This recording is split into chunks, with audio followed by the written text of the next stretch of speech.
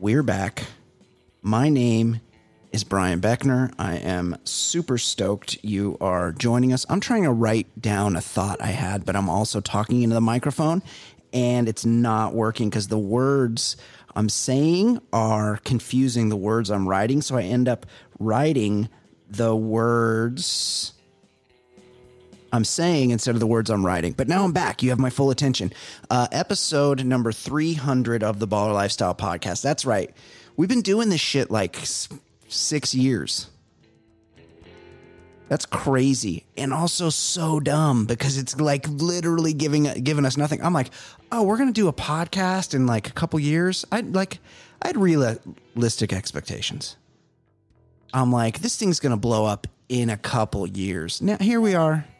Better part of more than half a decade in, and it's just like kind of the same, which is fine. It's still fun to do, and we still love doing it for you and hearing from you guys. Episode 300, it's fucking Christmas time, and there's a lot of Christmas shit going on, and we wanted to do a little Christmas themed episode. I am joined now, as I am each and every week, by Mr. Ed Daly. Ed, what's up?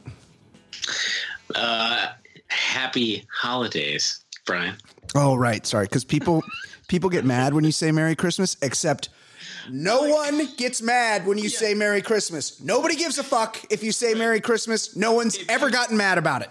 If you said Merry Christmas to my father-in-law, who actually had to move around Europe during the Holocaust, he still would have been like, all right, Merry Christmas. Yeah. Like, nobody cares. Who gives a shit? If you say Happy Kwanzaa to me, I'm not going to be like, excuse me? That's not the holiday I celebrate. What? Get the fuck out of here. I know it sounds terrible, but I've never known anyone to celebrate Kwanzaa. Me either. The guy that I've known black people, and I try not to ask every black person I know, but I do ask some, and they're like Christmas. Right. Kwanzaa was, in fact, created by a professor at my college, Cal State Long Beach. Mm-hmm. Fun fact. I do know from, I think it was like the Sesame Street episode where they like kind of explain the holidays to the kids. They're very derivative. Instead of a menorah, they have like a Knorr. Yeah. And instead of 7 candles, they have 9. Or, it's like... It's a little bit like they kind of, it feels, even though all religion is this, it feels like they're making it up as they went along. Is it similar to Jesus Christ, the Messiah, being born of a virgin birth around the winter solstice, like 25 other religions much older than Christianity? Is it similar to that at all? Yeah. More or less. Oh, because I don't think people realize that they don't have the market cornered on virgin births around the winter solstice. That's all I'm saying. Look it up. It's happened before. And you know what? So before we move on to the show, I was thinking about this the other day. I saw like a high school team as the Crusaders. Yeah. I was thinking, you know what? That might be more problematic than Redskins. Doesn't Crusader? Are we proud of the Crusades? No. That's a terrible time. No. The Crusaders. Those are terrible people. They were fucking doing horrible murders. And don't even get me going on the Inquisition. Oh, yeah. The Inquisition would do some shit to you. Yeah.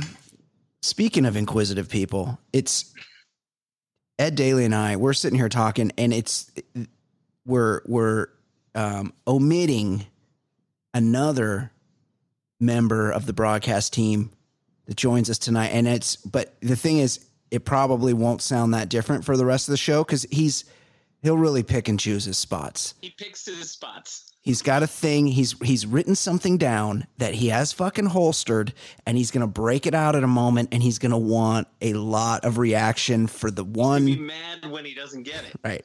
For the one, maybe 2 things. He'll be like, I'm back. And then we won't react. And then he'll spend weeks. He'll send us like 30 texts about it. That aren't I'm back, that they're like, they have the word back in them, but they're not I'm back. Right. We are joined now, and I love having him on. Love having him on. He's a great dude, and he does the Bachelor Lifestyle podcast with me Bachelor coming back just after the first of the year, the first Monday of the new year. Pilot Pete is coming in and he's swinging a big meat stick and he's going to drop the hammer. Could possibly break Bob Guinea's sexing record on The Bachelor. Looking forward to that. Of course, I'm talking about Mr. Jason Stewart. Jason, how are you, my friend? Hey, Jason. Hello, everybody.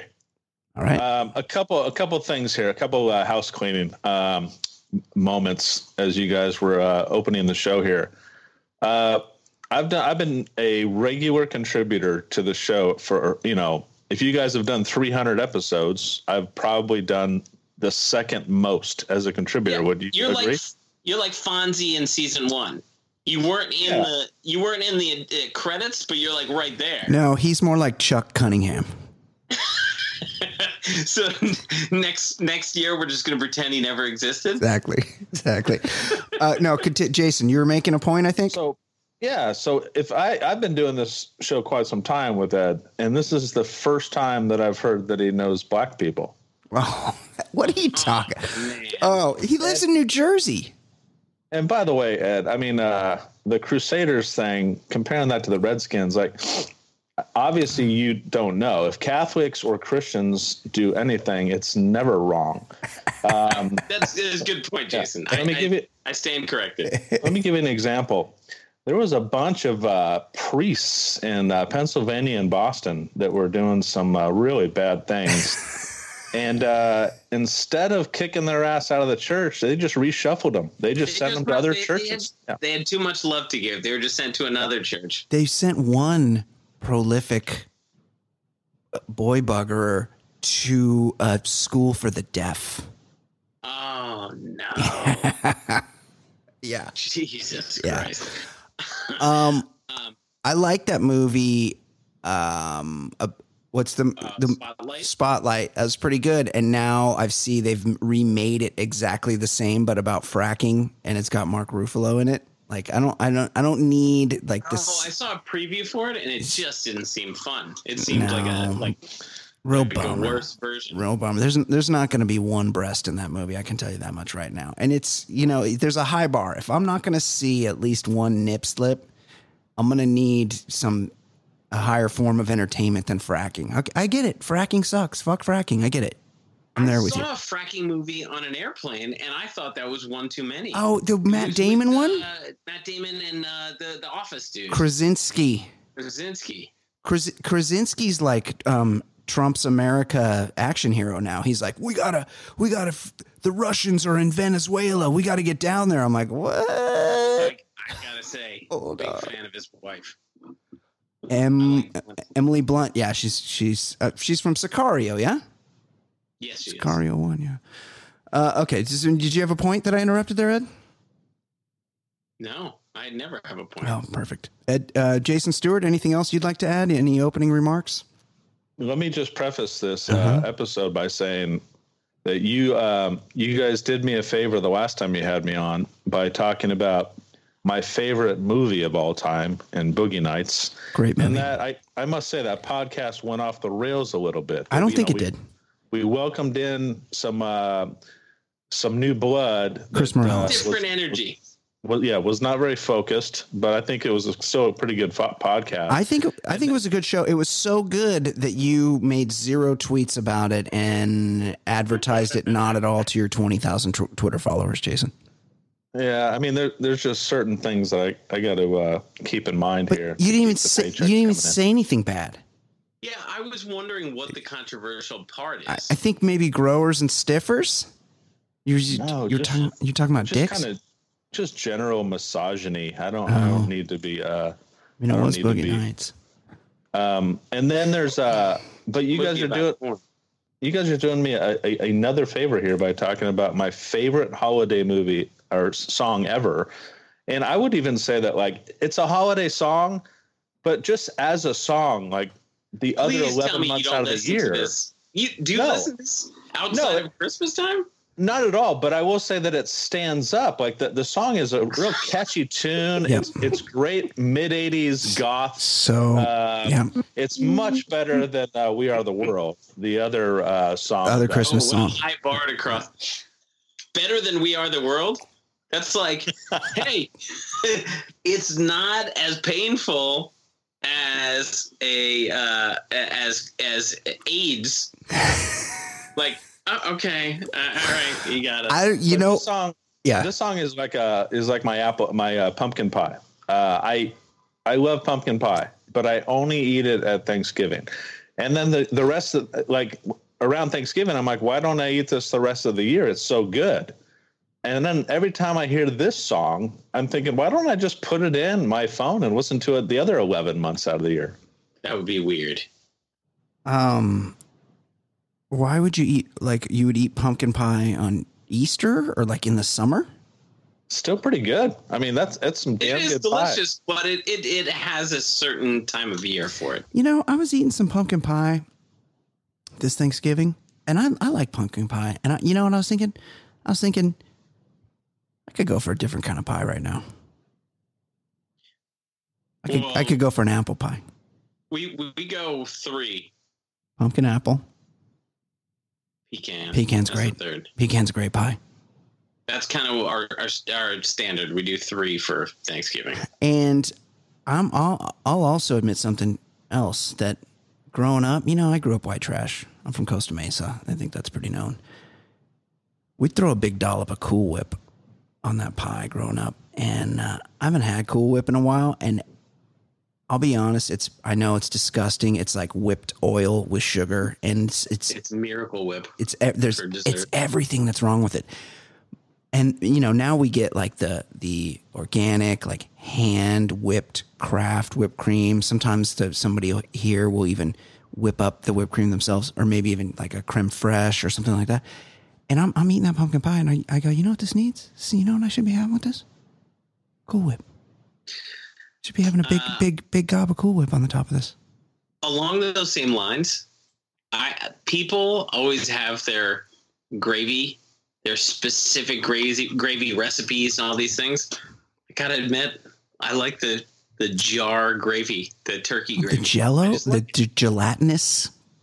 Yeah, I just like it. It's because like I grew up with that white trash upbringing. Like that aspect that my mom is like a South Jersey trash person. Yeah. And that was introduced when I was a kid. And like when I have somebody's delicious, like regular gravy, I'm thinking, I kind of want the shitty jar gravy. No, I get that. Hey, I don't have it on Thanksgiving. You never have it on Thanksgiving. But if you, and it's been a long time, but if you run into some stovetop stuffing, the fucking out of the box shit, you're not going to be bummed out. You're not going to be like, oh shit, stovetop stuffing. Like, who made this shit? Like, you're gonna eat it. You're going to enjoy it. You're going to love it. And Chappelle has a great routine about it. Does he? Yeah. That's the one when he talks about, he opened his maybe last special where he did the punch her right in the pussy. Sticks line. and stones. Yeah. It was about stovetop, I think. I can't remember. But I'm sure it was Chappelle, so it was great. Let's try to get Jason Stewart back in the conversation. Jason, so we wanted to talk about Speaking of nostalgia, this song. Yeah. We wanted to talk about it's a divisive Christmas song, and one you would think of this like this song came out in 1984.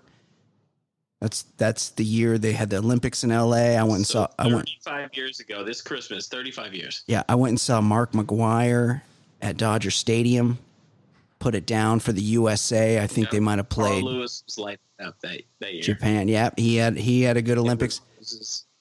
No Russians. We're gonna have a no Russians Olympics this next Olympics, as if anybody gave a fuck about the Olympics anymore. I saw Detlef Schrempf put it down at the Forum. I think they played Italy. It was big swarthy guys. It might have been Greece. I think it was Italy though. And Detlef Schrempf just put it on him, inside, outside, like no problem. The whole fucking crowd was chanting Detlef. But it was 1984, and this song came out, Do They Know It's Christmas? And you look back, there's not a lot of new Christmas songs. And I feel like we'll get into but it's the same like dozen songs that you hear every year around Christmas. White Christmas, that Drummer Boy piece of shit. What are some other ones? Simply Having a Wonderful Christmas Time. Oh, we'll talk about that later. That's the worst song of all time. But Jingle Bells, Jingle White Bells, Christmas, Frosty, Silver Bells. It's Christmas time in the city. The greatest. You know who does a mean winter wonderland? Yeah, is Eurythmics. Oh, great version of Winter Wonderland. And the reason why, I mean, to contradict your point, there are a lot of new songs made about Christmas. They don't catch on. Traction. Like, I think these bands or these solo acts, they see Christmas songs as easy money, and they're probably like, let's put some effort in and buy a writer and make a brand new song, and maybe we'll get on those on that great list of songs that you hear every Christmas. And they just fail, and I think all of them just end up going back to the standards. Yeah. So that's what we'll get into more. We'll talk Band-Aid first. But just to preface, and Jay Stu's got a point, Mariah Carey, which is All I Want for Christmas Is You. She had a vision where she's like, I'm going to do a new Christmas song and it's going to fucking blow up. And it's been out for like at least a decade. And it went to number one for the first time. 25 years old now. Yeah, it's 25 years old. It went to number one for the first time this year. And I read she's due to pull down about $600,000 this year just from that song. Something she recorded 20 years ago is going to just in the mailbox. She's going to get a fucking more than $500,000 just mailed. Like, Jay Stu, you did a couple episodes of According to Jim. Yep.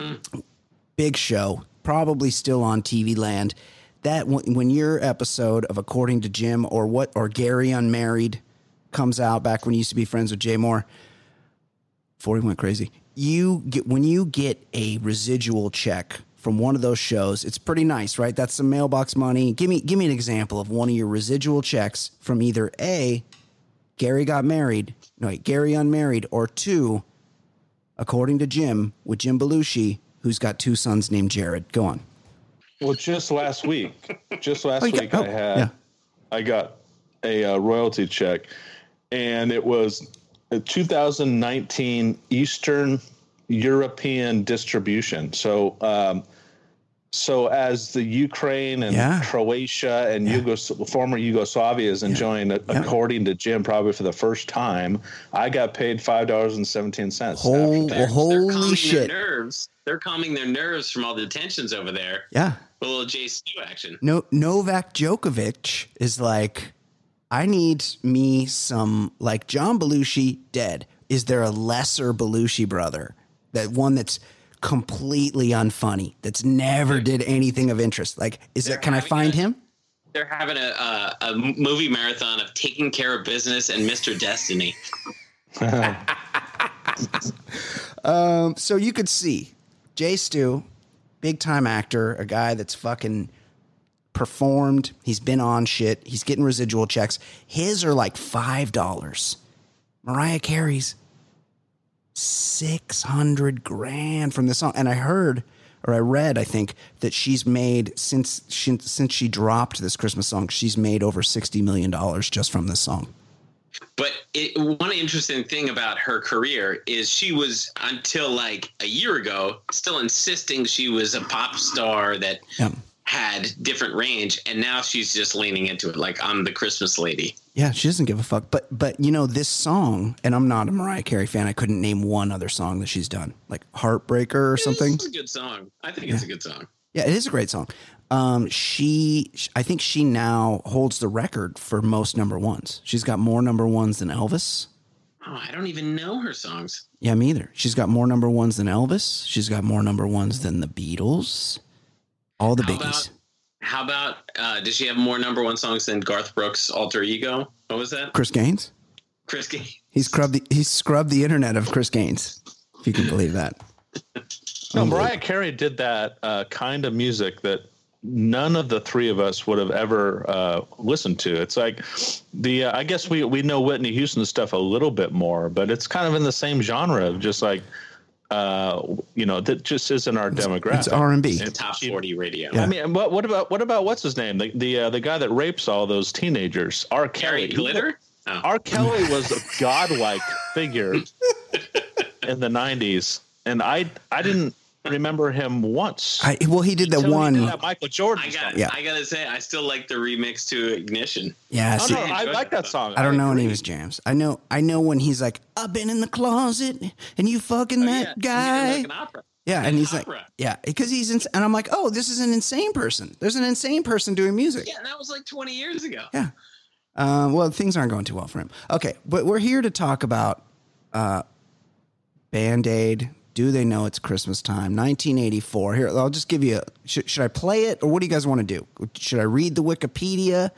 I thought I'd play it and we could discuss as we played it. Maybe you guys could look on also. Okay. Yeah? No ideas? I mean, I'm reaching out for help. I'm wondering if we build it up and then play it. I was going to say, I think that's the way to do it, because as the documentary did, the documentary told what the a piece story. Of shit. That's worse than Gremlins. Yeah.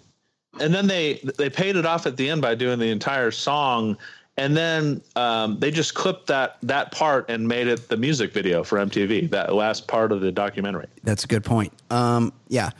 So, Do They Know It's Christmas? It came out in 1984, written by Bob Geldof of the Boomtown Rats. I didn't know that band. Yeah, they did Up All Night.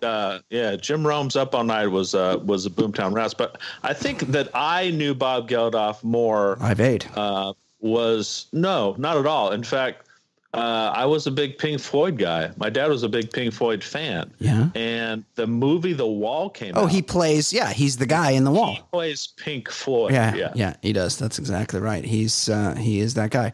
Well, he wrote this song. He's like Welsh, I think, or Scottish. I don't know.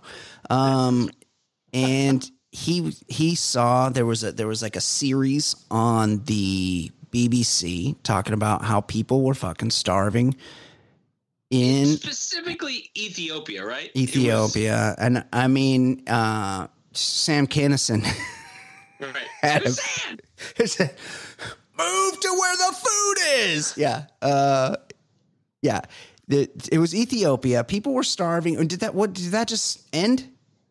Because you don't hear about it. I actually read up on this like a year or two ago, and Ethiopia is one of the however they did qualify it. It's one of the most rapidly growing economies in the world. Shut up.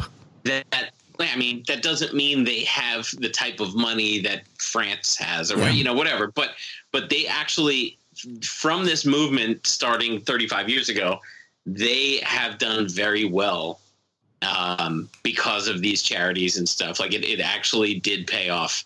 So he did a great thing for humanity. Yeah, you could make the argument that they at some point went from starving to being fed, and I think they started to eat enough food to be healthy enough to give each other AIDS. Man.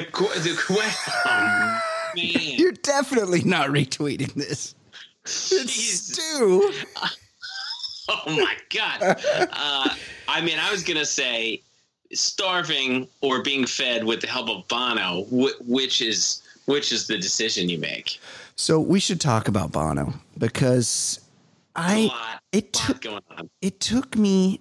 So I don't know why he gets the solo. I feel like there's a documentary just about that. There's a bigger question mark to me.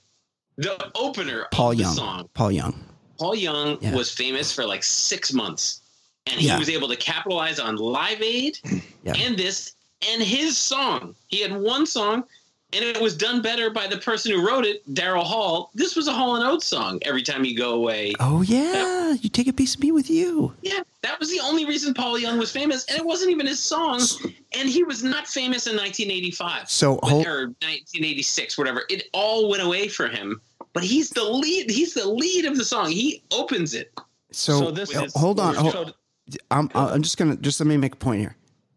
This song, while popular in the United States of America, was not a number one song here. It was number one in a whole fucking shitload of other countries and was a massive, massive hit. And I would argue that while Paul Young is not a well-known guy here in the USA, he probably was a big, and he probably has lots of hits that were UK hits. And that's probably why he had so much juice in Do They Know It's Christmas Time at All? Jay Stu, you were going to say. So that's it. So that's exactly right. So I had the exact same, I guess, thought, curiosity that Ed has. So I did a deep dive on Paul Young.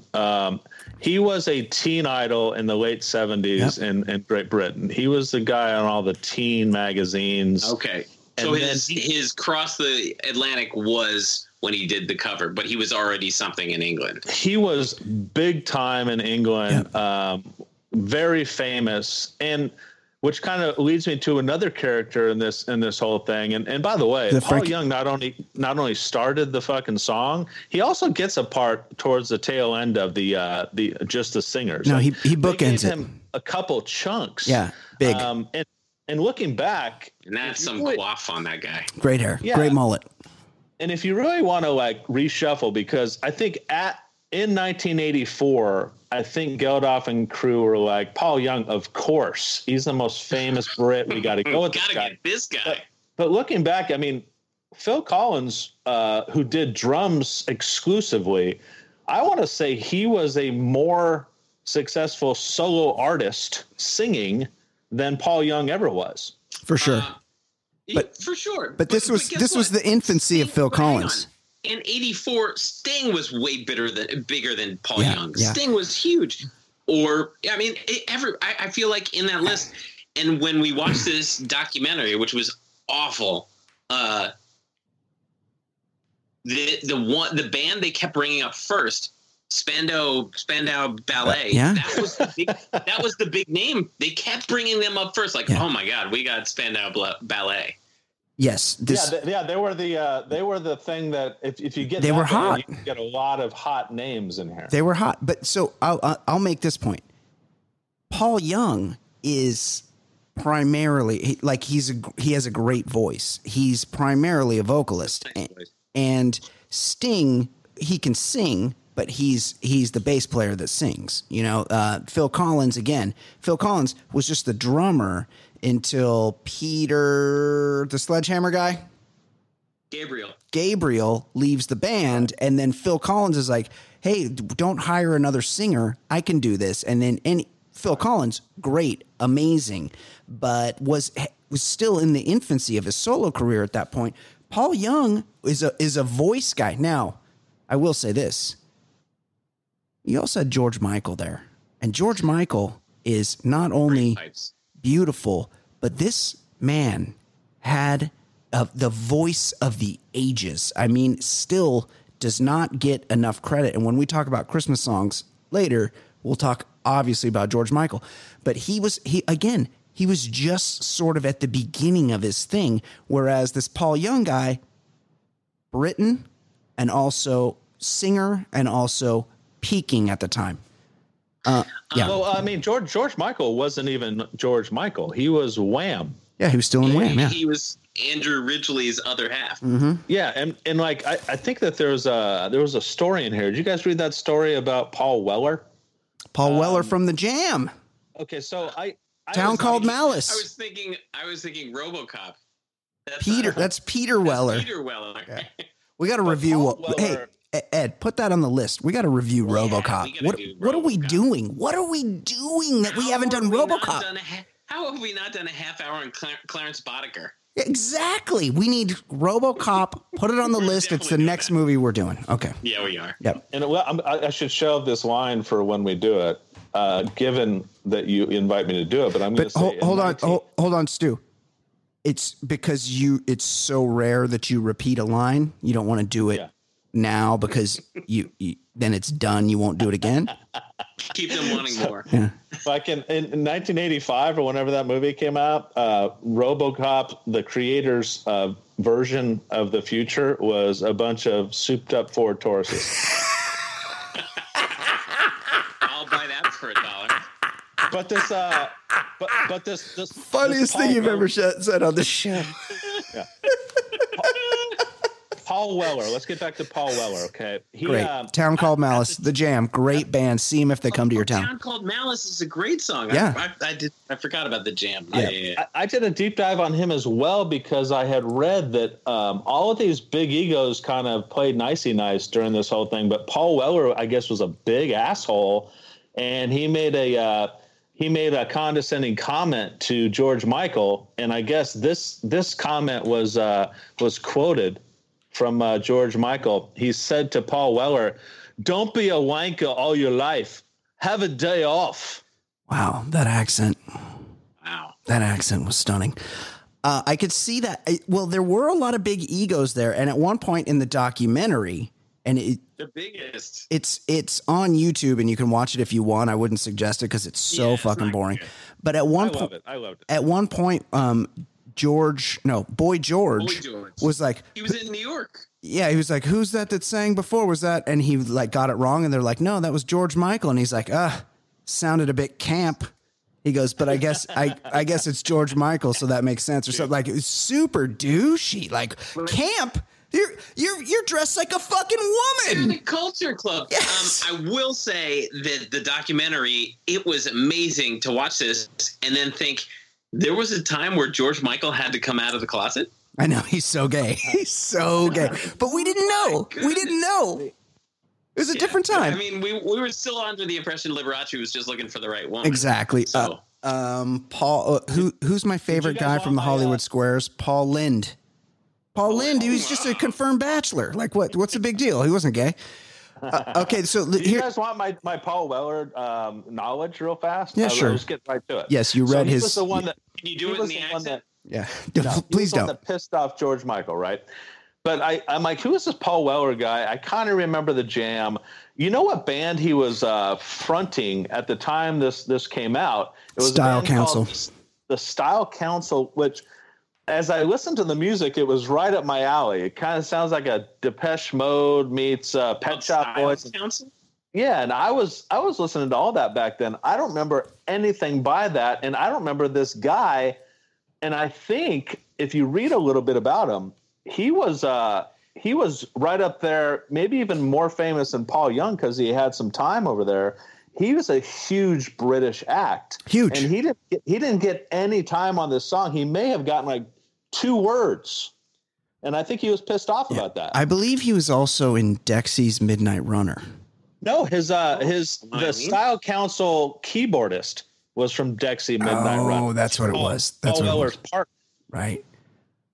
Yeah, it was early. It was a different time. It's hard to go back and like figure out. But here's some of the other people that were in. Oh, wait, hold on.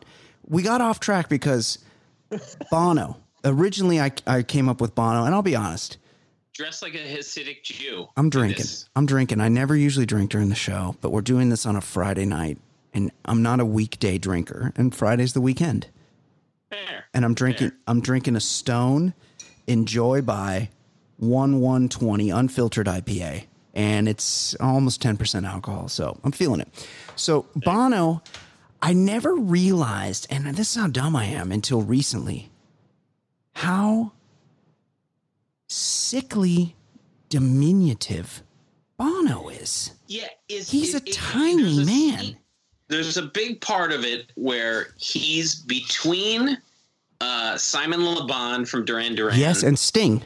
And either those guys are both 6'8", yes, or he is a miniature person. So nobody look this up right now because I'm going to look it up, and we're going to take over-unders on Bono's height. And you got to understand that whatever the internet says, you got to knock 2 inches off that. Okay. I think he looks 5'5" because 5'5". I don't see Simon Le Bon as 6'5".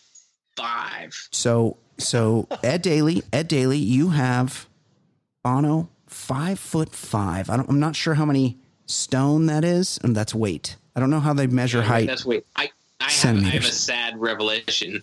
Yeah. First ever cassette tape I ever got. Yeah. 7 and the Ragged Tiger, Duran Duran. That was the first one. Hey, I had that. I was like I was like 8 or whatever, but that was my first tape ever. I got a tape recorder, and that was the first one. I was just telling somebody today that I was not a Duran Duran fan, and in fact, I remember riding around in my buddy Lance's brother Derek's 280Z. He was older. We were probably about 13. And Derek was driving. He's probably about 5 years older than us. And we're in his 280Z, and I'm in the back seat. And he had the windows down. And he started pumping Duran Duran's Rio. And I slid way down in the seat because I did not want to be seen with 2 other dudes in a vehicle with Duran Duran pumping out the windows. But we're on Bono's height. J. Stu, Ed Daly has set the bar over. He says 5'5". J. Stu, your thoughts. Bono Vox, Bono Hewson. What is his height? He's very small. What do you think? I'll say 5'8". 5'8", a normal height. You've given him a normal. No way he's normal. There's no way he's 5'8". It's much less about me thinking he's short than thinking LeBon's tall. Right. Okay. Interesting.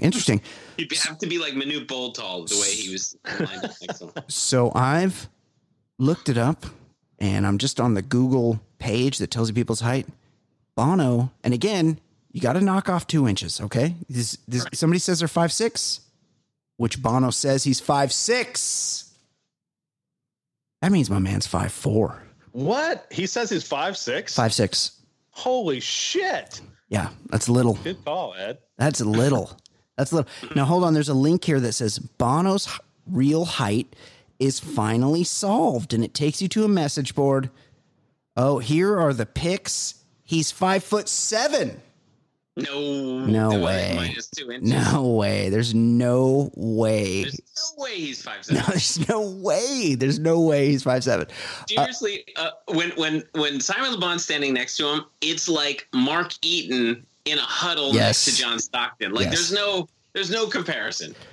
And by the way, the listed height on Le Bon, I just Googled 6'2". 6'2". That's a big normal famous height. People typically aren't tall.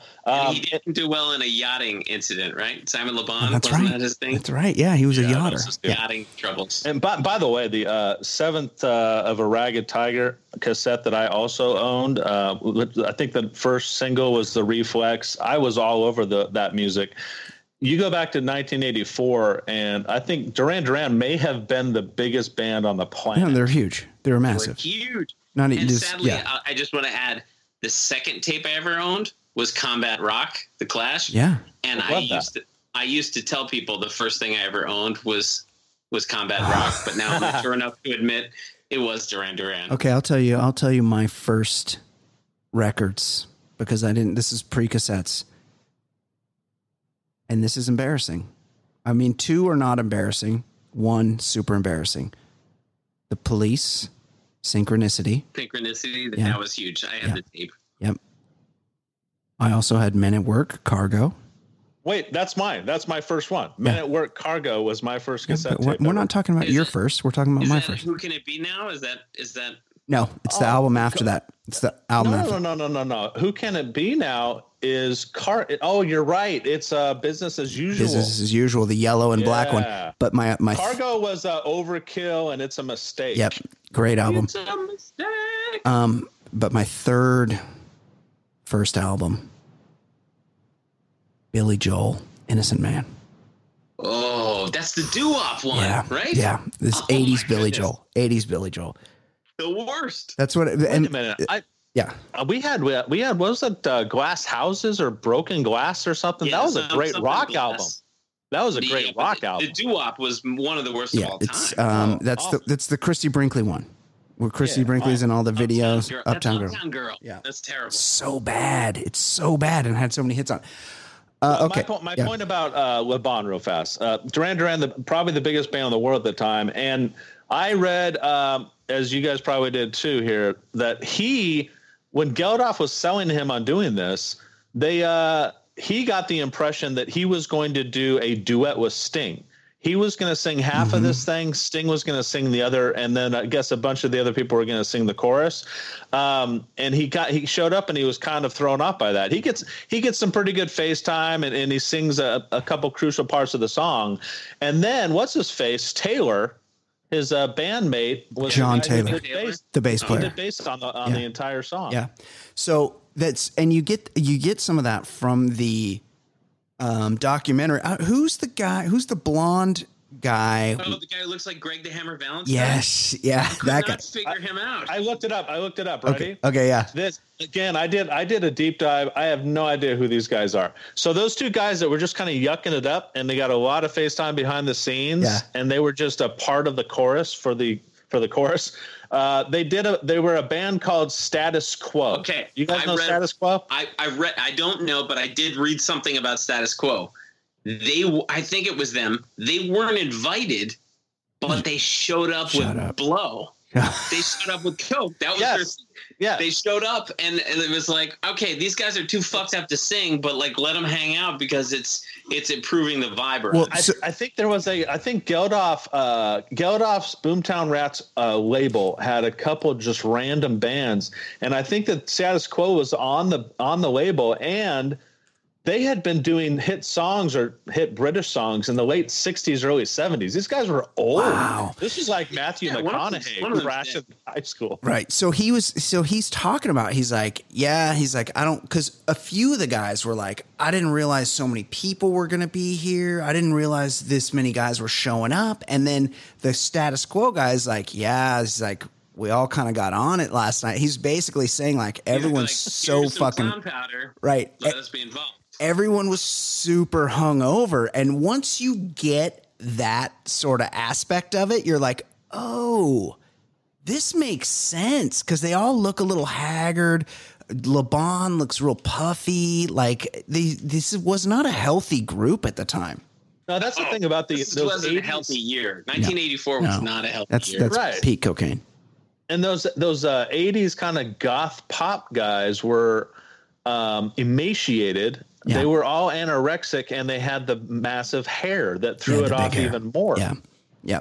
So who else? I Googled another one. I Googled another one from the documentary. I was wondering who it was. There's some androgynous looking person named Marilyn, who was a pseudo reggae singer. But then I did a little digging. This was Gavin Rossdale's ongoing boyfriend. I didn't realize Gavin Rossdale was this old. What? Wait, Gavin Rossdale swings both ways? Google, of course. Google Maryland, Gavin Rossdale, and it'll pop up right away. What? I didn't know he was bisexual. This was an amazing rabbit hole I fell down trying to figure out who this person was. Shut up, Maryland, Gavin Rossdale. Shut up. I got the feeling that he wasn't very welcome. Remember when Phil Collins kind of shot him a look as he came out of doing his drum set? Whoa, Gavin Rossdale used to be androgy. I didn't realize that all this. Like, it's just known that he and Marilyn had a thing. What? They both look like chicks. Yeah, it's amazing. What? We're talking about the lead singer of Bush, right? Yes. But I mean, one thing, he looks great because he's way older than I thought he was. Yeah. He was a thing in the early 80s. He put two babies inside Gwen. Oh yeah. Gavin Rossdale. Hold on. How fucking old is this guy? We need hey, listeners. I need a song. I need a jingle for how fucking old is this guy? We do how fucking old is this guy all the time. I got these guys out here that make a mate's. How fucking old is this guy? Gavin Rossdale, age. Oh yeah, we need sports. How fucking old is this guy? Okay, hold on. I'm on images. Have you looked this up yet, Ed? Are you disqualified? No, I have not looked it up. Okay. Jason Stewart. He had a thing with a guy in the 80s. 35 years ago. I mean, at minimum, so let's say he's 20, he's 55. Jason Stewart, your thoughts? How old? Yeah, I would say 58. 58, 55. You guys are both right on there. Had we not been having this conversation, I would have guessed 49. Yeah, I would have said 48, 49, maybe 50. He's 54 years old. Gavin Rossdale. Thing with somebody in this video. Yeah, amazing. Maryland. That's weird. That's stunning. And I did read one of the people, and none of us will know who it is, but one of the people in the video was like famous for having a sitcom on the BBC where there was like some song, like when something cheesy happens where a song becomes a big hit on the radio in the 80s because everybody's on cocaine. Yeah, yeah. So one of the people there was like a sitcom star that like just some random dude who had nothing to do with. And I saw that Bowie and McCartney like sent in sorry, I can't make it, but we'll put like liner notes on your album. Yeah. We'll praise the effort, but they were out. Of course. It seems like the bands on the official list that I didn't really catch. I didn't see Eurythmics. I think Annie Lennox would have stood out. Yeah. And then they also list Frankie Goes to Hollywood, who on the documentary is doing like a phone call in. Frankie Goes to Hollywood was huge at that point. The one big song. Yeah. But I think it was a different guy it was that guy with the long straight hair that looked like that one actor that killed Brandon Lee in The Crow. Oh, yeah. He had that long, stringy, straight hair. I think he was. No mention. I think he was. Yes. No mention of the Who. They'd be another British big time. Right at the time. Yeah, Bowie, McCartney.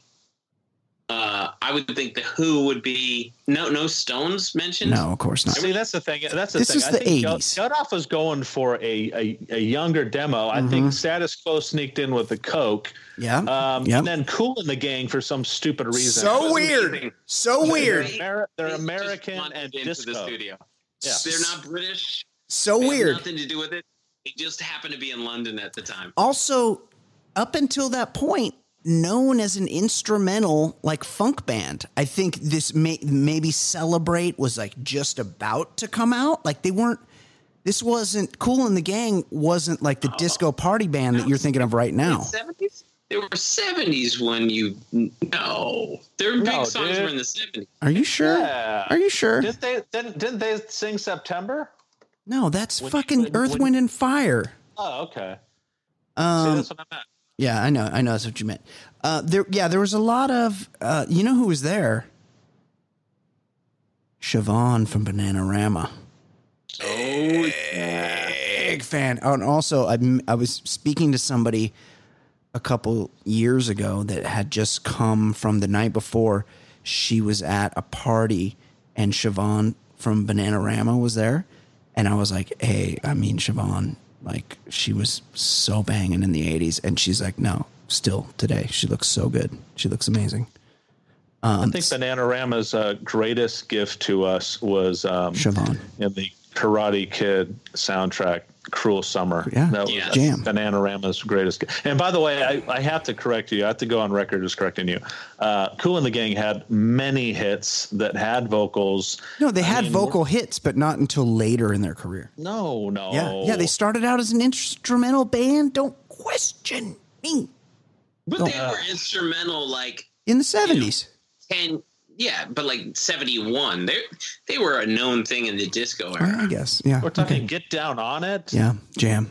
Ladies Night, Jungle Boogie. I mean, come on. Yeah, those are all good jams. You're right. Okay, I'll give you that. And by the way, the sitcom actor was known for playing a hippie. So like he was like a specific character. He had long hair. He aged the worst because nobody cares about anything he's ever done. Dirty piece of shit. There was a Human League spotting. Now, Human League at that point had a couple really big songs. I want to say that Human League, at least in America, was more popular than Stand Out Ballet. Human League was was the Human League there? Don't You Want Me? Oh yeah, Don't You Want Me was their big one, but then they did that follow up that was I'm only human, of flesh and blood. I'm made. That owe their careers to John Hughes, right? Like totally. He's helped them all out. Yeah, for sure, 100%. It's interesting because I'm now looking at the Wikipedia, and it's like everybody that was there. did you need the entirety of Spandau Ballet? Couldn't you have just one guy? They had the entire Spandau Ballet was there. I did note that I'm guessing it was Taylor, one of the Duran Duran guys, showed up at the studio in a Duran Duran t-shirt, which seems like that's kind of lame, right? I love that. Yeah, it's meta. Like seeing Marshawn Lynch in a Marshawn Lynch jersey at Taco Bell or something. Would he do that? So what else? All of Bananarama was there. Most of Duran Duran. This band called Heaven 17, which I that doesn't ring a bell whatsoever. No, never heard of them. They're probably big over there. Oh, here's one. Jody Watley. Oh, yeah. American. Yeah, American. Just kind of there. She looked a little coked out. She's got that square jaw. But just kind of hanging out, doesn't get a solo, just kind of singing along. Like, interesting choice to include. And also she's kind of like a dance music artist, which was kind of weird. It was just a weird choice. It's interesting. You want to know like how everybody showed up. I also noticed, I was trying to look up, there was somebody who showed up named Rick. They were referring to him as Rick, and I just felt like that was the most 80s cameo. I don't know who Rick was, but if somebody's just going to randomly show up in the studio, it would be a guy named Rick in 1984. Yeah. Oh, no, he's also in Status Quo. He's one of the old guys. That's probably the guy. The guys with the yayo. That's probably the guy. Oh, that is him. It's the guy with the SFLB, the mullet. They got a lot of FaceTime on that documentary. Because they had the coke. They had the clown powder. Yeah.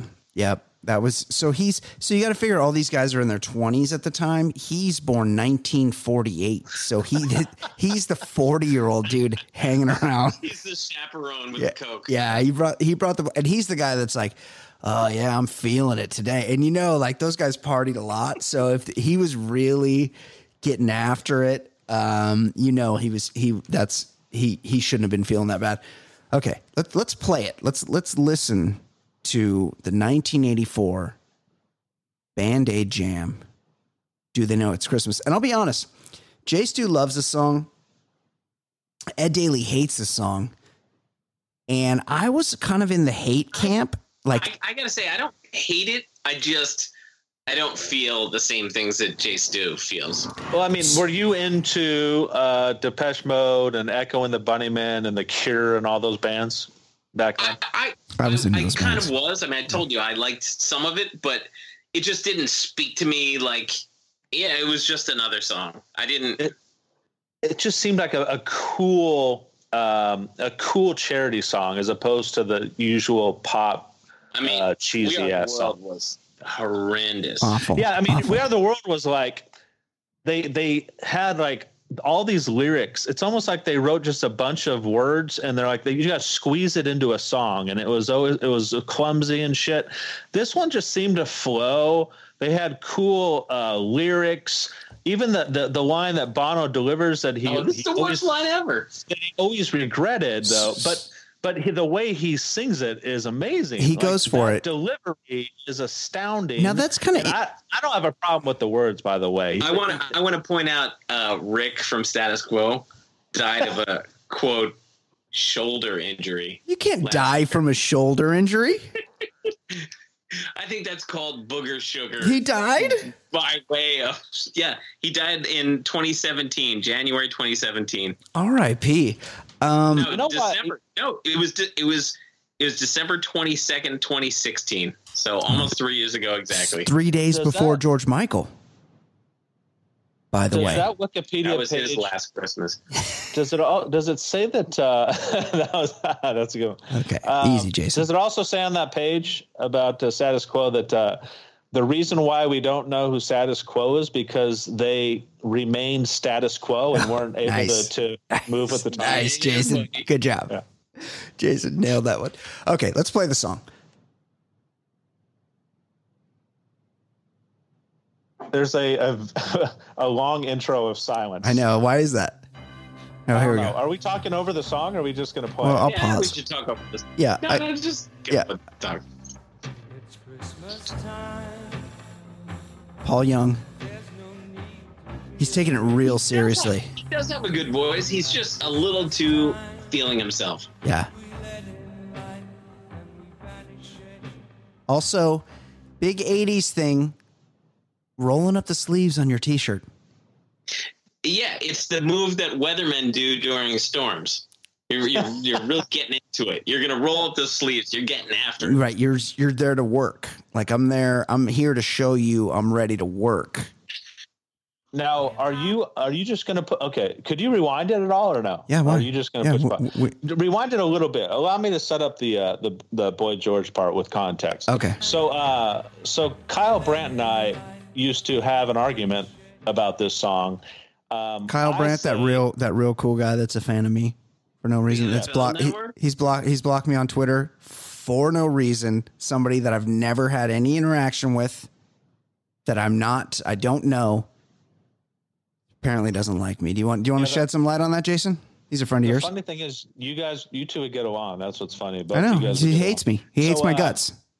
So if we can set aside Brian's personal problems, I don't have any personal problems. I'm fine. I don't have any problems with anybody. Personal problem with him. Yeah, exactly. The point of contention though with this song, and he loved it as much as I did, but he always said that the one singer that stands out and kills it, steals the moment, is George Michael. And I disagree. I think Boy George kills it. He does. And I agree.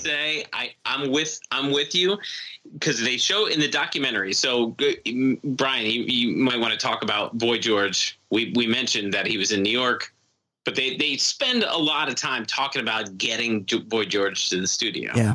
Yeah. Well, he was on all of the cocaine back then. Yeah, and he was asleep, and they kept calling him, and he was supposed to be there. Then he gets on the Concorde, shows up, and they show him, and he's all tuned up when he shows up in the studio. Yeah. But he fucking delivers. He nails it. The guy can sing. He's the best part of this song. The guy can sing. Yeah, it's amazing. Let's get to it. The part that they give him is great. And then they give him a little bit of I don't know if there's a musician on this podcast, but whatever it's called when they just kind of do their own little thing at the end of a lyric, something that wasn't in the actual song that they had written, but he just kind of did a little improv. Like an improv thing. Yeah, So let's hear it. Scatting, if you will. Skitty bee bop.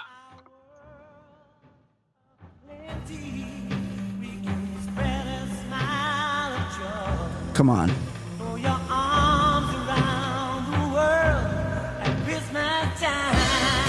And then there's Phil Collins. Woo! George Michael.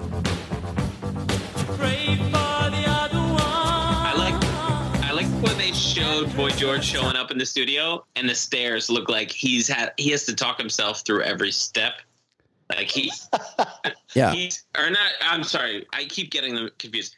Boy George. Boy George Michael, it's confusing. When he's walking up, when he walks up the steps, you feel like he's saying step, step, step, like everything. He's really zonked out by the time that's where all the fans are outside. They're like trying to hold that door closed, and all the fans are outside screaming. Yeah.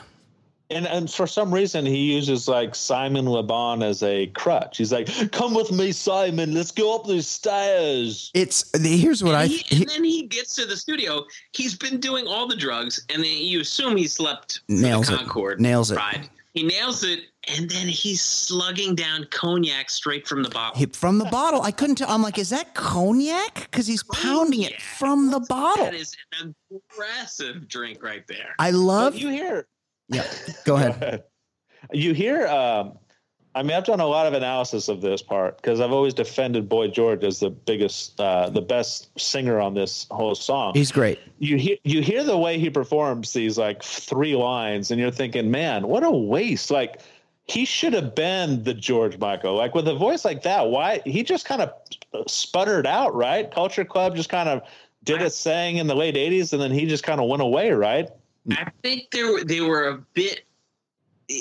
There was more gimmick to him. Yeah, there was more. He can sing though, a look and everything, but he clearly had the talent. If he just surrounded himself around with the right hit makers, I think he definitely had the talent. I think he DJs now, and I'm in case you couldn't tell by my voice, I'm doing air quotes. I think he's a DJ now. Fun fact, I went to a club in London where he was a DJ in like 96, and he was definitely needing cash. Yeah. And he was the DJ there, and it was not my scene because it was like house music. But I saw him DJ, and it at the Ministry of Sound in London, and it was just. I at that point I thought he only had a couple years left because he was out of money and he had a bad cocaine problem, but he's still kicking. Well, remember when he held that kid? He held like a sex slave hostage and almost went to prison for it. Yeah. He was. I didn't know that. It was like a Rick James. Oh yeah, it was like a Rick James situation where he had a rent boy like in Manhattan at his condo, and wouldn't let him leave. What's that? He was Ted Haggarding? Yeah, and he was like, it was like a kidnapping situation, and he almost went to prison for it, but pled it out. I think he had to, like pick up trash on the freeway. Well, my fun fact about Boy George, my kind of brush with fame is when I used to tweet about this song, I used to proclaim that Boy George outshines everybody, including George Michael. And I tweeted both of them. This is when George was alive, and Boy George blocked me. I think to this day he blocked me, even though I praised him as being the biggest star on the song. He blocked me. I can't read his timeline. Shut up. Boy George is on Twitter? Yeah. Oh yeah. There's a lot to unpack that statement. Unbelievable. Okay, let's check out the real star of this song though. George Michael, and just for a guy that is a superstar, for a guy that had more hits and did more incredible things in the music business than 99.9% of people, I would argue, and he's gorgeous. He's a Greek British guy. I would argue still to this day in memoriam, this guy is underrated for how fucking special and amazing and talented he was. George Michael. Don't disagree. Oh, there's Simon Le Bon. Yeah, he's doing the beauty of kills. Yeah, he's got it. Simon Le Bon has to like kind of whine it. Oh. That's his thing. Should we talk about Sting's haircut? Because Sting goes. Look like he cut it himself. Yeah, he's got like a center part. He's got a bit of a Dutch boy, but it looks like he cut it himself. Yeah, it's kind of like a Prince Valiant. It doesn't have the bangs. It's a weird. And Sting, let's be honest, the guy is fucking beautiful. He's gorgeous. He's probably just took a time out from an 8-hour fuck session to be there. He fucks a lot. He's a learned man. He plays a bass with no frets. He's very talented. Although I just saw right before we were starting, I had the TV on while I was watching the documentary on my computer, and I looked up and there was a commercial for his musical that he's written and starring in that is currently running at the Amundsen Theater in Hollywood. Jay Stu, should we get together? Should we use some of your connections, the connections that never get me Charger tickets, that never get me Laker tickets or Dodger tickets? Should we use some of your Hollywood connections to get us tickets to Sting's The Last Ship, currently being performed at the Amundsen Theater? Ship. What? The Last Ship. Yeah, that's what it's called. And he's in it. He stars in it. And it was going to be like Synchronicity, the musical. No, it's got like a Hamilton vibe without the rapping, just pure awfulness. Also, interesting. Also, Sting wearing a scarf indoors for this. That's on brand. I don't know who this guy is. I think he might be a Spandau Ballet guy. He is Spandau Ballet. Yeah. That is Spandau. Oh, look how little Bono is. So little. Oh yeah, it's like the kids' table. Now here's a thing. Bono gets the solo and it's coming up. Fine, cool. This is modern Bono. In 1984, Bono for sure was a known quantity. U2, Boy, War, they had shit out. But they didn't.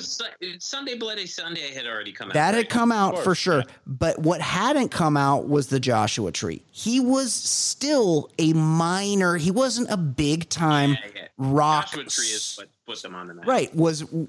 He wasn't a big time rock superstar. And meanwhile, he gets the big fucking growl in this song, which is crazy. Well, tonight, thank God it's them instead of you. Phil Collins in a sweater vest. He looks like he's about to go shoot 9 holes. Yeah. After the. You know what's funny is every time someone pops on the screen and I don't know who they are, I assume they're in Spandau Ballet.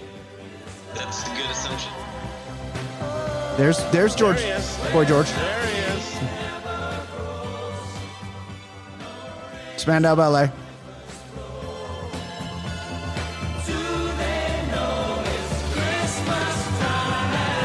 Paul Young. Here he comes.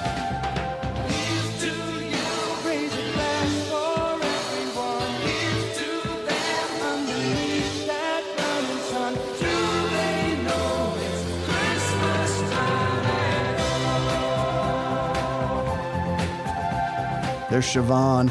Oh, there's Cool. Jody Watley. I still feel like Kool and the Gang didn't realize they were there. They just showed up weird. and they're like, what are we doing? Their here? managers. We don't know any of these people. Their manager's just like, hey, there's going to be a bunch of white people. Just go hang out. Because you need to color up the studio, but we know you don't know anyone here. Well, they're also singing for black people, and there's exactly 2 black people in the group. I gotta tell you though, as you're playing it, I'm starting to feel it a little bit. It's good, right? I didn't know that I felt this. Yeah, way, it's kind of good. It's that driving beat, that driving bass, and it sounds cool. And by the way, Ed had said something just in passing that we need to kind of cover. George Michael. Well, not only was he in Wham during this time, and Wham was a massive band at that time. They had the Careless Whisper song and all those other the Jitterbug. You do the jitterbug and all that shit, right? So I believe Wham. Yeah.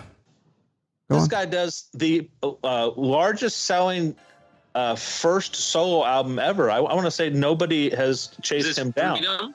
Freedom? Is that what? Faith was the thing that's just like it made him a world superstar. Huge. This guy gets uncomfortable with the fame and he starts to have it out with his record company. He tells the record company, I'm going to make you a double album. One is love songs and the other one's going to be dance songs, which the record company wanted. This fucking guy had the balls to say, I'm going to do the album of love songs and never do the album of dance songs. Amazing. And he just went to the court and sued these guys for like 5 or 6 years. But then he came out in the early 90s. My sister had his poster over her bed. So I would like to point that out to my friend Kelly, we were in like 7th grade and he had no different Kelly. That's Kelly. I know. No, I like that. He had the George Michael poster. And he would like affect like a whole George Michael thing like around town. And it was before we, knew. Yeah, it's like stuff wasn't that obvious to us back then. We didn't realize that these guys were trying to tell us something. Oh, yeah. But back to what you were saying originally is he's underrated, but he's also like you feel like he never had as many hits as he should have. Totally agree. Underrated on what he accomplished, but he could have accomplished more. He was fucking talented. He was super talented. Whenever this happens, whenever an act takes someone to court, whether it's George Michael taking these guys to court or Pearl Jam taking Ticketmaster, whatever, there seems to be like this Prince. There seems to be this like gap that they lost. Like if they had been making music in that gap when they were hottest, we could have gotten a lot more hit songs. And by the time he came out of that, he was almost like kind of forgotten about.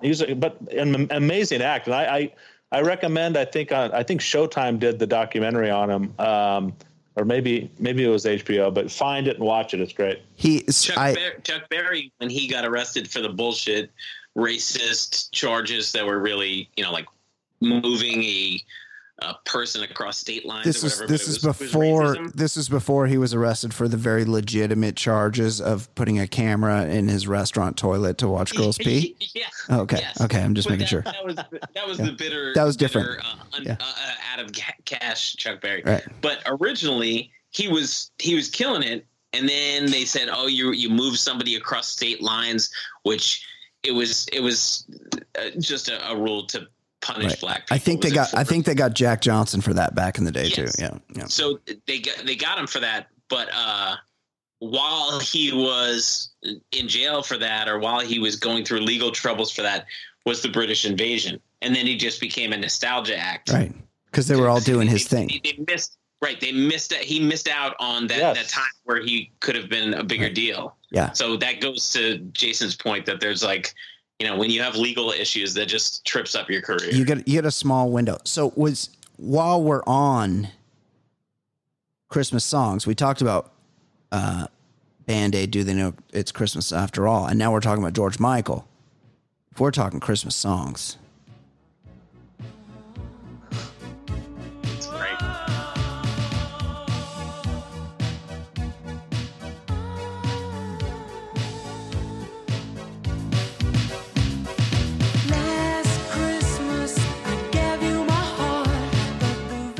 It's my understanding that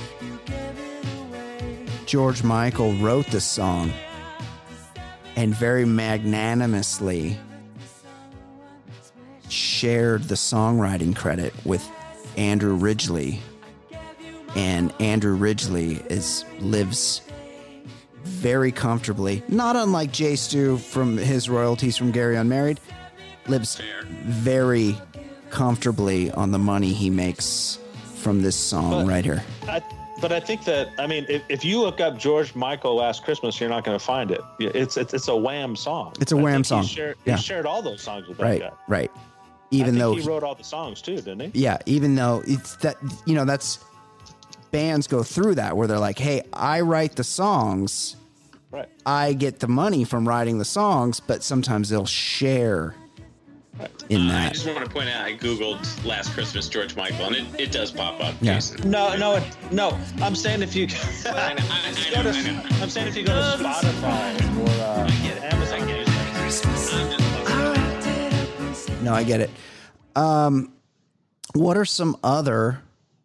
Because I have a list. The best Christmas song of all time, Darlene Love, Baby Please Come Home.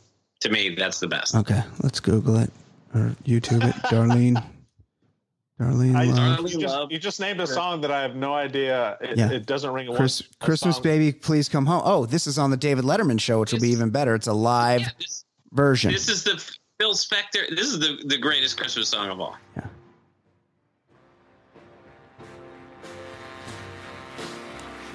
I think I just read that there was a bidding war to get Darlene Love to come on and sing this on two different networks' Christmas shows, and ABC.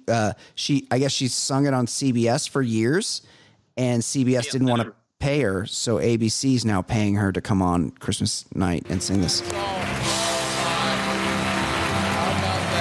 Performing her holiday classic for us, our good dear friend, Darlene Love.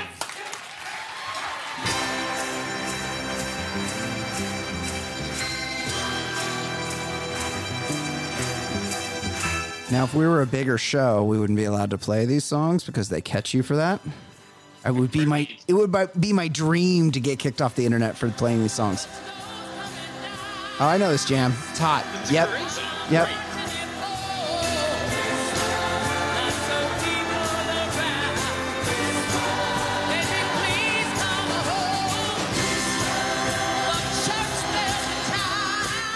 I've been watching the, I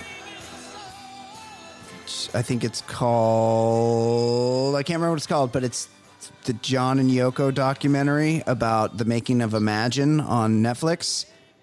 Oh, that's probably interesting. Highly recommend. I don't know how people know to have a fucking camera. It's the 60s. 70s. Hold on. Early 70s. And they're rolling tape the whole time, and Phil Spector is there, and he's fucking little, and he's in a wig, and he's wearing sunglasses and a suit in the middle of the summer, and everybody there that's recording is completely terrified of him, and John Lennon is writing these amazing songs, and then he's playing them live, and Yoko is just going, worst. in the middle of his fucking song, and he's just fine with it. Even that Christmas song, she like is whispering in the beginning. Horrible. She's awful. That whole Phil Spector Christmas album though is really good. Yeah. The Ronettes. Yeah. It's a great Christmas album. Amazing. Didn't Yoko convince Lennon to save Imagine for his solo career? Like he was gonna do it as a Beatles song. That could be true. On the last album on Let It Be. That's not surprising. I do like George Harrison. The songs that of his first solo album that was the number one album. Those were all ones that like John Lennon told him, yeah, this is shit. We're not doing this. And it was like My Sweet Lord and all these like huge hits. All Things Must Pass. It's arguably the greatest post Beatles solo album. It is such a good album. It's amazing. It's incredible. And I listen to it all the time. I like this. Have you guys ever heard this song? This is an Atlanta band called the Black Lips, Christmas in Baghdad. I don't know this. Yeah, you should put it on your mix. You can talk over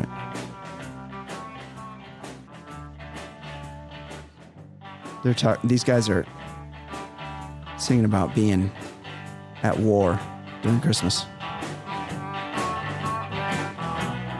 What era is this?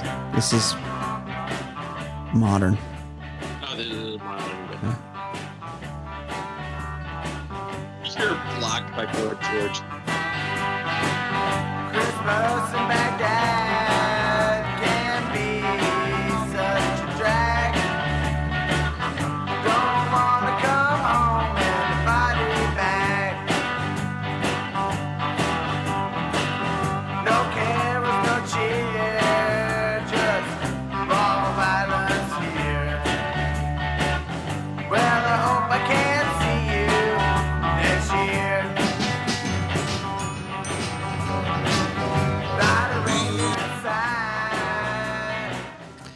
What about another classic? The Beach Boys, Little Saint Nick. Ed, I feel like you might have a problem with the song because you don't like the Beach Boys. It's actually it might be the only Beach Boys song on my phone. There's a nostalgia aspect to the song that It's amazing. Way up north where the air gets cold, there's a tale about Christmas that you've all been told. And a real famous cat all dressed up in red. And he spends the whole year working out in his sled. It's the Little Saint. Ed, you're going to say? I would say of more, and when I say modern, at this point, modern is just inside of like 50 years. Yep. Father Christmas by the Kinks. Amazing. A terrific song. On my list, and I see that Twitter friend of mine from the great Boston band Letters to Cleo, Kay Hanley, they have recorded a cover of Father Christmas this year. Okay. I don't have it handy to me, but I have the Kinks version, and it's one of, if not the all-time greatest Christmas song, Father Christmas by the Kinks. Kinks, for one of the great rock and roll bands of all time, for the guys that are the guys that are credited with inventing distortion. Underrated. vastly underrated. Yes. They had so many. Santa Claus, though I knew it was my dad. And I would hang up my stocking at Christmas, open my presents and I'd be glad. But the last time I played Father Christmas, I mean, come stood on. outside a department Great store. song. Amazing. Gang of kids About the Pogues, Fairy Tale of New York. Fairy Tale of New York. Good. My all-time favorite Christmas song. Shane MacGowan, The Pogues, Fairy Tale of New York, because you can identify with it, you know? We've all been in this position. Tell me a time this hasn't been your story.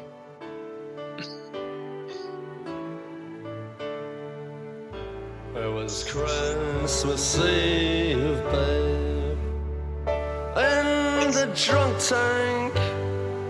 It's one of those Christmas songs that, that you know, one of those random Christmas songs where they rhyme maggot and faggot. Yeah. That's a usual Christmas song. Also, kind of thing. didn't know this till this moment. Matt Dillon plays the cop in the video. Really? Yeah. I turned my face away. I like how Shane MacGowan has to pretend, he has to act drunk in the drunk tank. Yeah. And also, they're not Irish. They're from London. Oh, are they? I looked it up. Like, they're from King's Cross, London. Like, they're not, like, right in the middle of London. It's weird that they have this affectation, the way they do the Irish music. They're not Irish. Yeah, interesting. Maybe they're They of probably- Irish descent. they but probably- they're London. Irish roots. We got to get to the chorus before I quit this. When all our dreams come true.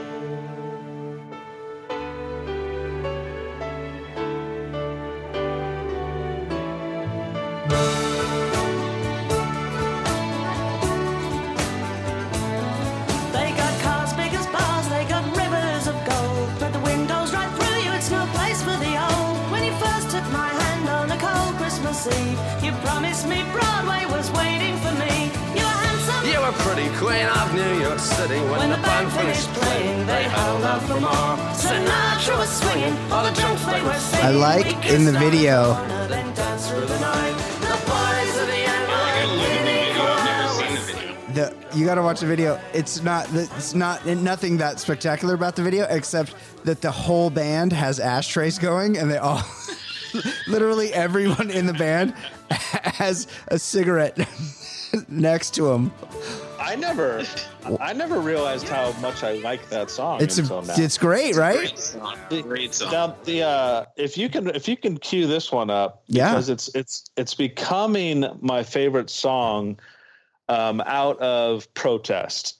John Legend and Kelly Clarkson redid this song in the last year or so, and it's just such a politically correct version of a song that is fairly harmless.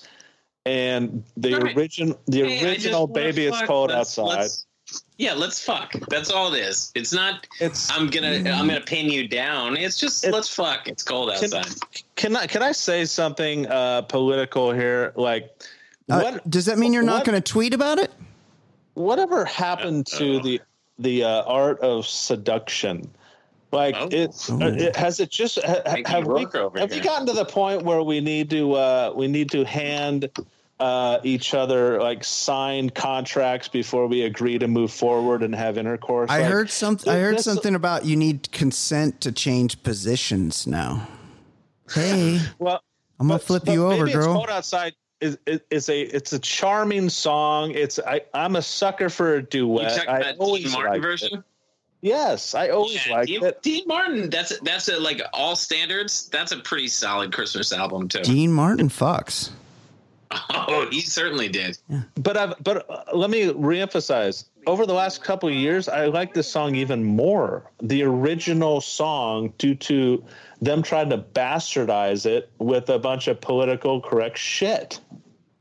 I'm trying to YouTube it right now, but it's like a Maybe YouTube took it off because it's offensive.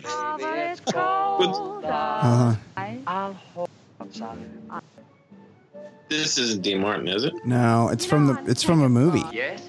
I really Well, there's a can't great Baby, it's there's a great cold part in outside. Elf where they sing this. Baby, it's cold outside.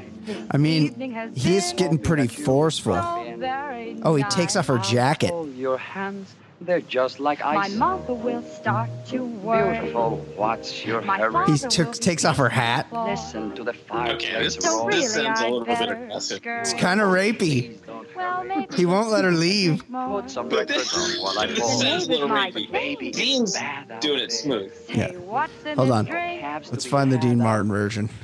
Baby, it's cold outside. Dean Martin. Oh, here we go. Oh, Dean Martin and Doris Day. Come on. Yeah, this is about fucking. Yeah. I really can't But stay. baby, it's cold outside. Got to go But away. baby, it's cold outside. This evening has Been hoping that you drop in. very nice. I'll hold your hands, they're just like ice. Mother will start to Yeah, I'll hold your Beautiful, hands. what's I'll bind your hands. Listen to the fireplace roar. I'll go BTK on you. Please don't hurry. Put some records on while I pour. Baby, it's bad It's out playful. there. It's playful. No Maybe a cabs little to be scared. had. Yeah, he's not actually doing a rape. Your eyes are like starlight now. Also, So Dean Martin, come on. I mean, he could get anything he wants. let me could I quote Deanna Martin? Hello. Yeah. Deanna Martin. Dean Martin? Are we playing another Christmas song? No, we're just talking here, buddy. We're having a conversation. Yeah. So to quote Deanna Martin, who's the daughter of Dean Martin, Oh, she's a woman, by the way. She has a She was an vagina. actress. Yep. She says, I think what John Legend's done, he's stealing the thunder from Frank Wasser's song and from my dad. He should write his own song if he doesn't like this one. Don't change the lyrics. It's a classic. It's a perfect song. I kind of agree. That's a woman who says We that. don't need to be overly woke about things. Yeah. It's okay to just for a guy to be a little thirsty in a song. Yeah. I got a semi-modern, probably also 45 years old, Merry Christmas, I Don't Want to Fight Tonight by the Ramones. That's a good one. Hold on, let's play this one first. You like this This is one? the worst song. Yeah. Paul McCartney fell in love with synthesizers and The cocaine. mood is right. The spirit's up. So We're bad. here tonight. And that's enough. Simply having a wonderful Christmas time. It really does suck, I gotta be honest. Having a wonderful Christmas time. The party's It's not on. catchy at all. The feeling's here. That only comes. No, it's very like jilted. Stilted is the word I was looking for. Meanwhile, Somebody just went crazy on the organ in that song. Like somebody just went off on that. there's literally the Ramones never did anything that wasn't fucking perfect. And everything was short. Yeah. It was just rock out for like 2 minutes and Yeah. 40 seconds, Yep. and then you're done. Great. Oh, this song fucking. Merry Christmas, I don't want to fight tonight. Come on. I don't want to fight tonight. This is great. I don't want to fight tonight. I like that in the video the dad has a yarmulke on.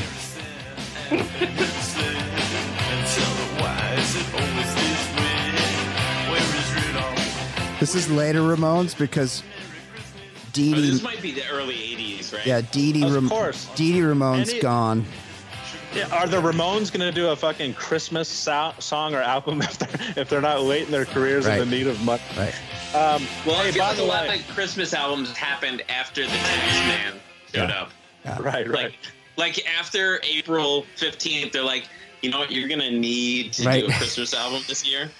Like Idea. I remember, a few years ago, who's I Want You to Want Me? The Cheap Trick. yeah, they Howard Stern was playing this. They do I want you for Christmas. I know. And it's like, that is a Taxman move right there. Like, it's 30 years after that song, and it's like, you know what? We're out of cash. We got to do something. So they just recorded that. This is a plot line in that movie Love Actually, the Christmas song, where the old aging rock star changes the lyrics to his big song. Now, I'll tell you about Love Actually. It's a fucking hard one to get through. Like, I get why people like it. I like it for, the feel-good Christmassy thing, but it's beyond problematic. We could do that one sometime. You're right. Talk about rapey and like questionable. There's a couple things in it. Now, I don't even know if this is a Christmas song, but since it says the word Christmas in it, I'm going to put it in. You talk about a rocker. Not as good as the Ramones, but Christy Hynde wrote this song called 2,000 Miles. Great song. You play 2,000 Miles, Brian. You got to and get to the part where she says Christmas. So do you mean Christmas Day? Do you mean 2,000 Miles by the Pretenders? Do you mean Chrissy Hynde? Did you say Christy? Because you said Christy Hynde. No, it's Chrissy Brinkley. Right. Yeah. Jay Stu's drinking too. Oh boy, that is a great song. An underrated band. Oh yeah, Pretenders are underrated for like a rock and roll Hall of Fame, like everybody knows their songs band. You're right. Yeah. Pretenders don't get the credit they deserve. It's all about Christy Hynde, I think. Yep, Christy Hynde. This was covered by Coldplay, by the way. Oh, so an even better version. Here we go. 2,000 miles is very far. The snow is falling down. It gets colder day by day. I miss you. The children will sing.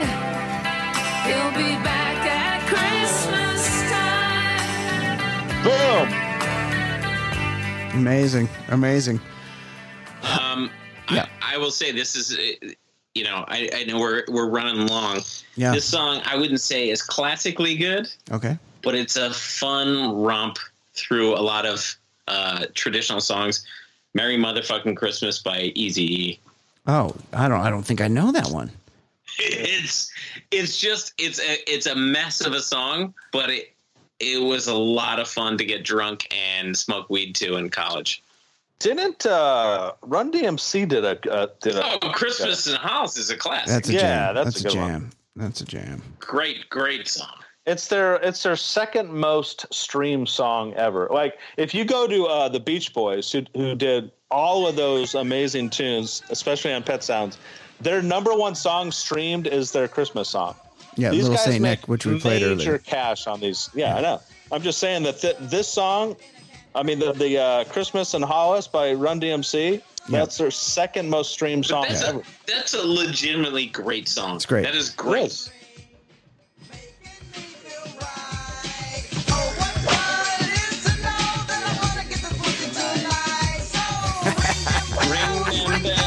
Ring them bells, keep taking it on the way.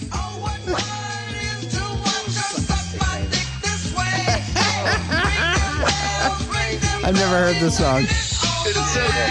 It's so bad and so good.